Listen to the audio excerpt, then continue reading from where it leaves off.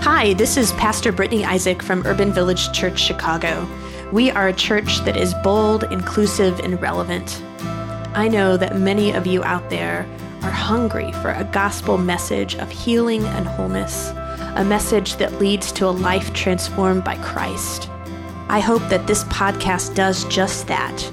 And if it does, would you please consider making a financial gift that will support this gospel-inclusive ministry?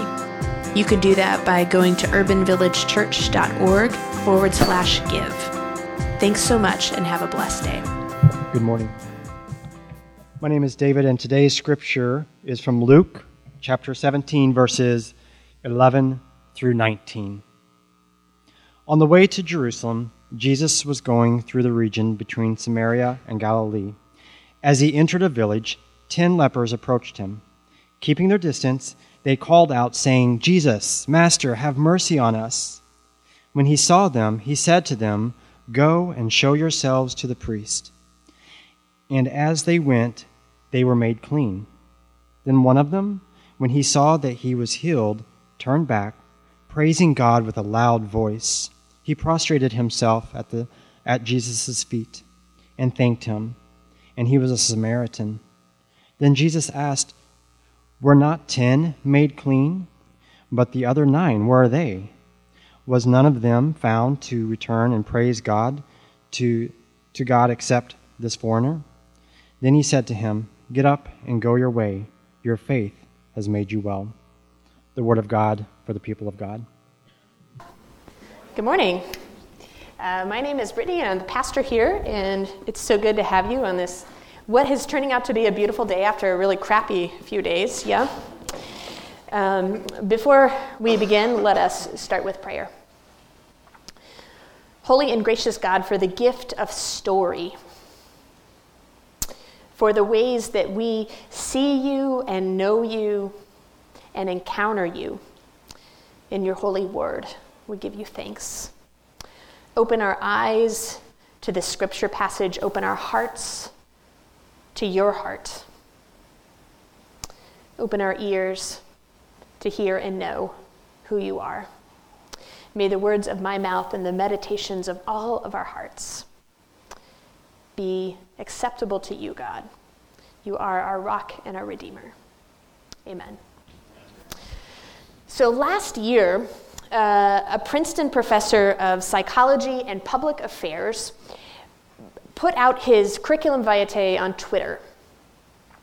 You know, like resume, in case nobody's in the education field. And so this sounds, a little odd. Who tweets their resume? Maybe lots of people, I don't know. But what made this really odd is that it wasn't a resume of successes, it was a resume of all of his failures.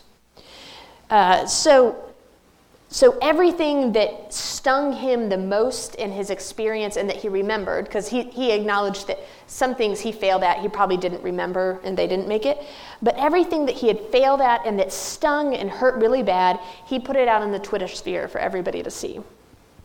So can you imagine this CV of failures? It's all the degree programs that he applied to and didn't get into.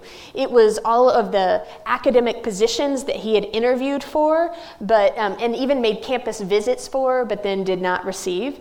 It was all of the scholarships and awards that he had applied for and hoped for, but got denied. Why would he do this? He did it because there is a false understanding of what success is.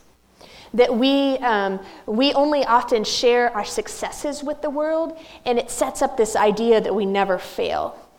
And he said the reality is that we fail as often as we succeed. But how many of you, like the last time you tweeted something out or posted on Facebook or Instagram, posted a disaster in your life? Something that went really wrong? How many of you posted something really great or an accomplishment you got? Yeah, right? We never share our failures. We don't want to look bad, right? So he said that he wanted the CV of failures to balance the record and provide some perspective for people. That sometimes we fail because we just didn't do a good enough job, and sometimes we fail because it's just completely out of our hands. The selection committee didn't like our application, or there was just another person that happened to be better at the position, or maybe we're playing a sport and the referee's just having a bad day, right? Sometimes we just fail because it's out of our hands. We mess up. We fail just as often as we get it right. Sometimes, so let me say that. We fail just as often as we get it right. So that got me to thinking, and don't worry, I'm not going to ask you to say this, but what would happen if you decided to publish your own CV of failure? What would make the list? What are the moments in your life where you have hit rock bottom and you feel completely humiliated and you don't want anybody to know? What's in your CV of failure? When have you been told that your best is not good enough? What job have you not gotten that you really wanted? What relationships have you lost? What cooking recipe have you failed at? I don't want to make it all serious, right? What new sport or hobby did you really suck at? What promotion did you not get? What New Year's resolution did you fail to keep? And as you think about your CV of failure, how much of that is really like you can own it, and how much of it is extenuating circumstances that are completely out of your control? The interesting thing about failure is that we think it's all in our control, but it's not, right? Sometimes our boss is having a bad day. Sometimes the selection committee is biased. Sometimes the person that you meet on Grindr and you thought you were going to have a relationship with ends up, they weren't honest with you. And they wanted something else. I saw a couple smiles out there talking to you. And the thing about failure is we don't get credit for trying hard. Just because we try hard, if we fail, that's what we still take with us. We don't think, oh, well, I tried hard, it doesn't matter, right? So as people of faith, I think it's important to ask, what does God think of our failures? How does God see our failures? What does it mean to view ourselves through the eyes of God in light of our failures? We begin this sermon series today, and I never remember the titles of sermon series. It's either Failing Boldly or Failing Faithfully. I want to say boldly because that's one of our core values, but it might be faithfully, whatever. Failing, just failing. It's about failing. Our lead pastor, Christian Kuhn, has a book coming out sometime soon. It was supposed to be in March, and then April, and then May. I think it's in June now. When is it?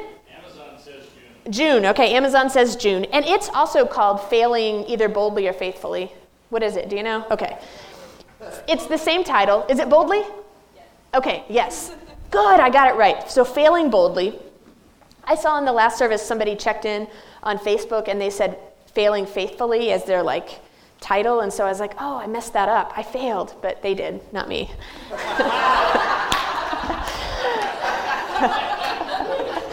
I won't say who it is. That's okay. I failed last service by calling Josh Mark 10 times in a row, so it's okay. Now I have to find my notes. So over the next 3 weeks, we want to explore what it means to fail. What it means to fail in all aspects of our life, and what it says about who we are and how God sees us. Because what I know about God, what I see as the universal message of Christian faith, is that God takes failure and resurrects it. I mean, that's kind of what it means to be a Christian, right? The failure of the cross turned into resurrection. And so we're going to be exploring what it means to fail boldly and how God uses that into moments of resurrection in our life. Now, you may be asking, Pastor Brittany, that's a beautiful idea, and I don't see that message in the scripture passage today. And I agree. I love this scripture passage, and I hated it all week long because I couldn't find failure in it. How many of you guys were in a small group? How many of you guys are in a small group? Raise your hand. Okay. If you're not, we have small group brochures out in the foyer, and you can pick one up, and there's lots of small groups that are a great place to build community, to get to know one another. We're in week 4, a starting point. When that finishes, it's going to turn into a small group, and so that would be another option. So if you're interested in that, you can put it on your tear-off or not. But our small groups study the passage the week before Sunday. So this week, all y'all in the small group have been studying this passage, right? And I heard from one small group leader that they were shooting darts at him, or daggers from their eyes, because they said, this passage does not talk about failure. And he was like, I know, but it's what they gave us. And that's how I felt all week. I'm like, where's the failure? Did anybody else feel that in their small group? Did y'all even discuss the scripture? Just kidding. Just kidding. So one idea that I was supposed to present to you, but I don't believe in, is that Jesus failed.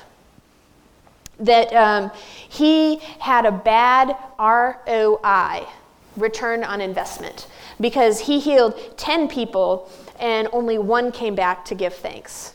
And so I was supposed to say, like, that's a failure.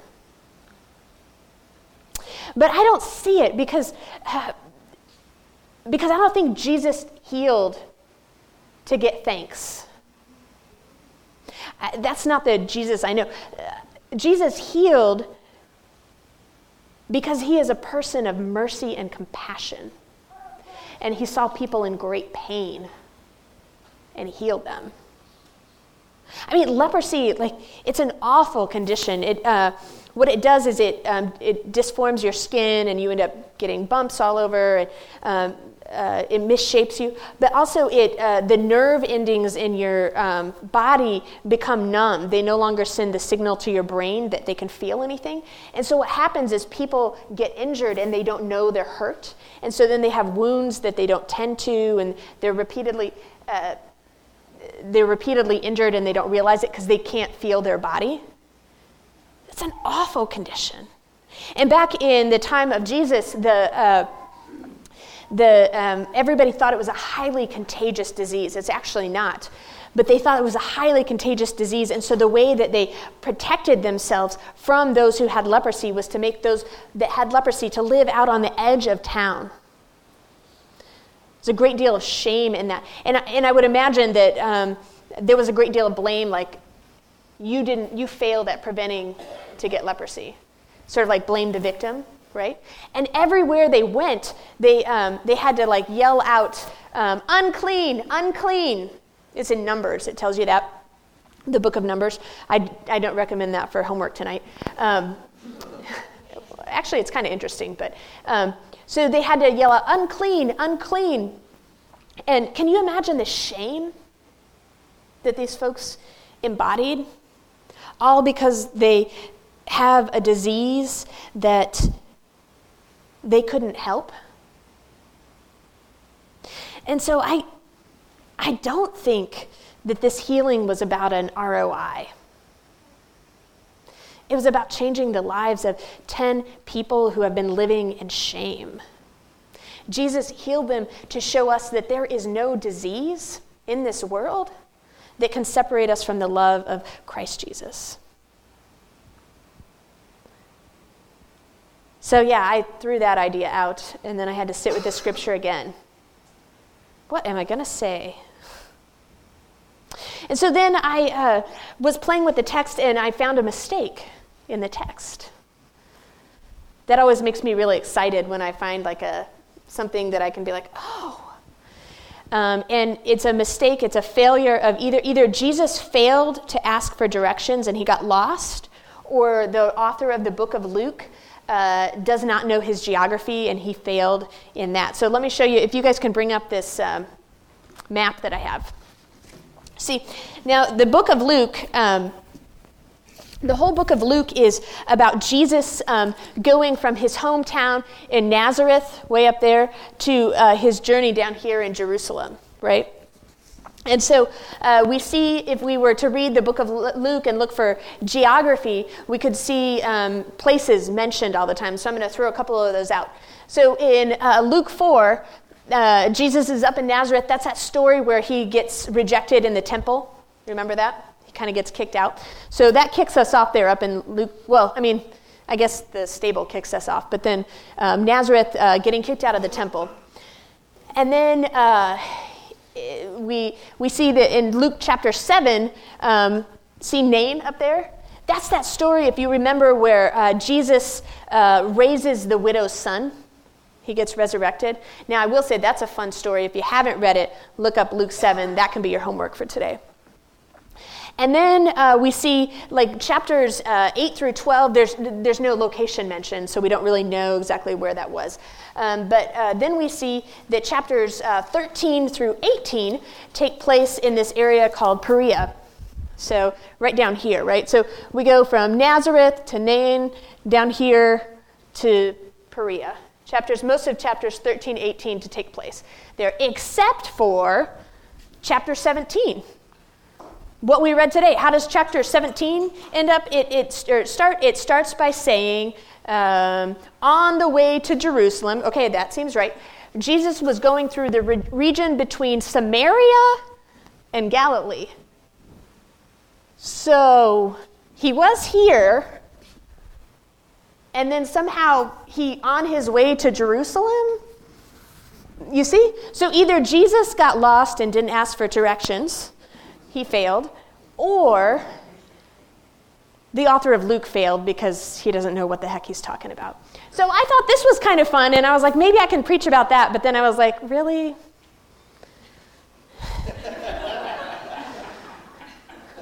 It's not the gospel, right? And it doesn't, in the scheme of things, it doesn't really matter, right? It doesn't really matter because still the story is that these 10 people who were holding on to shame, whom society shamed, God saw and healed. So it doesn't really matter. It was interesting, but it didn't matter. And so I'm seriously like, God, what am I going to preach about this week? Seriously. And then I finally woke up yesterday and had an idea, which I'll tell you about in a minute. Now you know how I construct my sermons. It's a lot of screaming and prayer. But while I was waiting for God to tell me what I'm supposed to say, I just started reading all about failure. I listened to podcasts on failure. I read articles about failure. And there was all of this, like, failure's great. We learn so much from failure. It teaches you who you are. It lets you invent new things. If you don't fail big, you won't win big, right? And I was reading about these companies that like reward their employees for failing big. There was one company that the group that messed up the most got a week's paid vacation. Like they paid for them to go on vacation. So I was like, yeah, this is good. I can remember when I was a manager at Starbucks, and my district manager was super supportive of me being innovative and trying new things and knowing that sometimes I would fail and sometimes I would succeed. Yeah, I totally get that. But where I stumbled was, I think it's one thing to fail in a business endeavor, to risk big and to, I'm going to try this idea, and if it doesn't work, oh well, I'll have learned something. It's a lot different to fail in a relationship with another person. It's a lot different to feel like I failed in my journey of faith. The stakes seem higher, don't they? Like, okay, I can mess up in the business world, but I don't want to mess up this relationship. I don't want to mess up how I connect with God. What if I do the wrong thing? I don't want to fail in my prayer life or my scripture study life, right? Don't the stakes seem higher? And when we do fail, sometimes we internalize that failure. And instead of saying, I failed at this task, the message in our head is more like, I am a failure. I want you to think, I'm not going to ask you to shout anything out because this is super personal. I want you to think about the worst mistake or the greatest failure you ever had in your life.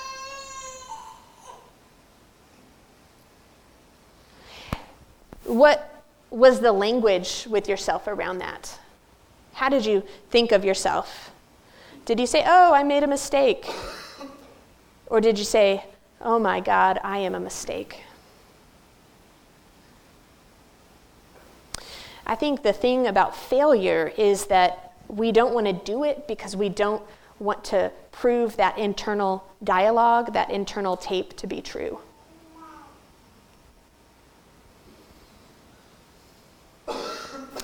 But it's in our very places of brokenness. It's in that internal dialogue that we have. It's in the scriptures that we read. It is in that very place of brokenness and vulnerability when we mess up the most, when we think we are not worthy. That's when Jesus steps in and sees us. Not just like, oh yeah, I saw so-and-so, but sees us. Sees all that internal dialogue, sees the shame that we're holding on to. And he says, go and show yourselves to the priest, which really means leave from this place of pain and go forward and be made clean and whole. See yourself as I see you, as beloved. Not as you see you.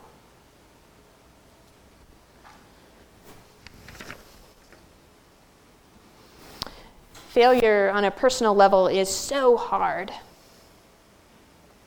that sometimes I think we fail by not being bold. So let me give an example. We have so many great ministry leaders here at UVC. Raise your hand if you are a leader in ministry. Yeah. Okay, everybody else should be clapping. Yeah. And I saw some of you not raising your hands.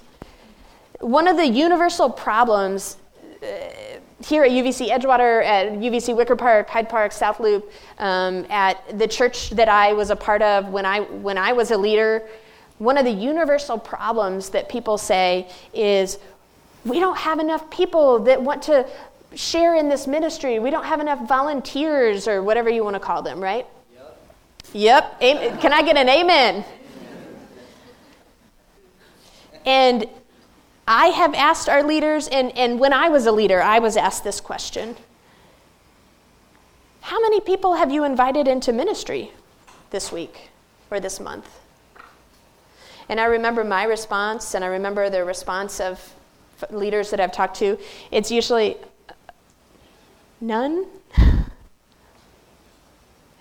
And if I think about myself and when I was in that position and others, if we dig into that, the failure is not like that you don't care about the ministry. The not asking is not because you don't care. It's actually you care so much. I cared so much about my ministry that I didn't want to get rejected. You know, how much rejection can a girl handle?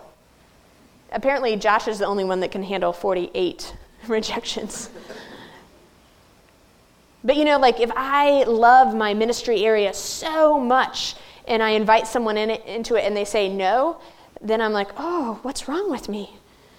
I thought this was a fun ministry. What, you know, like that self-talk. And so we just don't ask because we don't want to fail. We don't want to get rejected. Can I get an amen? Is this true? But I think what the lepers show us, what the people who were healed show us, is that we have to be bold. And in that boldness, sometimes we will get rejected. And sometimes we won't. So I'm going to show you a short clip from a TED Talk.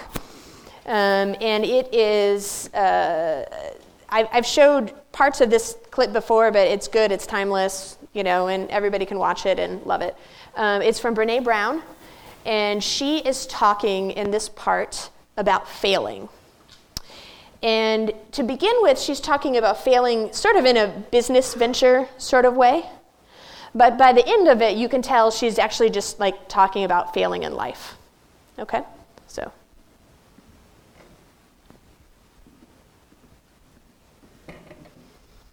And that's what this conference to me is about. That's what life is about daring greatly, about being in an arena. When you walk up to that arena. It's a great TED Talk if you want to see the whole thing, but we don't have time today. So to dare greatly, you know where the failure is in the scripture passage today? Well, we don't see it. It's the 32 other times that the lepers saw anybody and everybody come in to the town and they begged for mercy. Day after day after day. They asked for mercy and they were denied. They were rejected. But day after day after day, they kept asking for mercy. Some could say that that was a failure, that they got rejected, but they kept asking, and you know what happened? One day Jesus showed up and gave them mercy. Said, I see you, and you are worthy of love and compassion. I see you, and you are beloved. You are not full of shame. You are beloved. And so I think about that, and I wonder if I wonder if you, if we have as much courage, as much boldness as these folks with leprosy did. I wonder what would happen if we could be rooted in our identity of God's belovedness. If that would allow us to fail boldly, to live life boldly, knowing that there will be failures and successes. So, we like to think that our success is who we are. And that our failures, and then in turn we also think our failures are who we are. But the good news, the gospel, is actually that your successes, the best things that you've done in your life, are not you. They aren't who you are. And neither are your failures. Who you are is God's beloved. Who you are is someone worthy of receiving mercy and love and compassion. Who you are is someone that is unconditionally loved by God. So go forth today, knowing that the winds of success and failure will continue to blow, but your anchor is in a God who loves you and knows you and gives you unconditional mercy and compassion. Amen.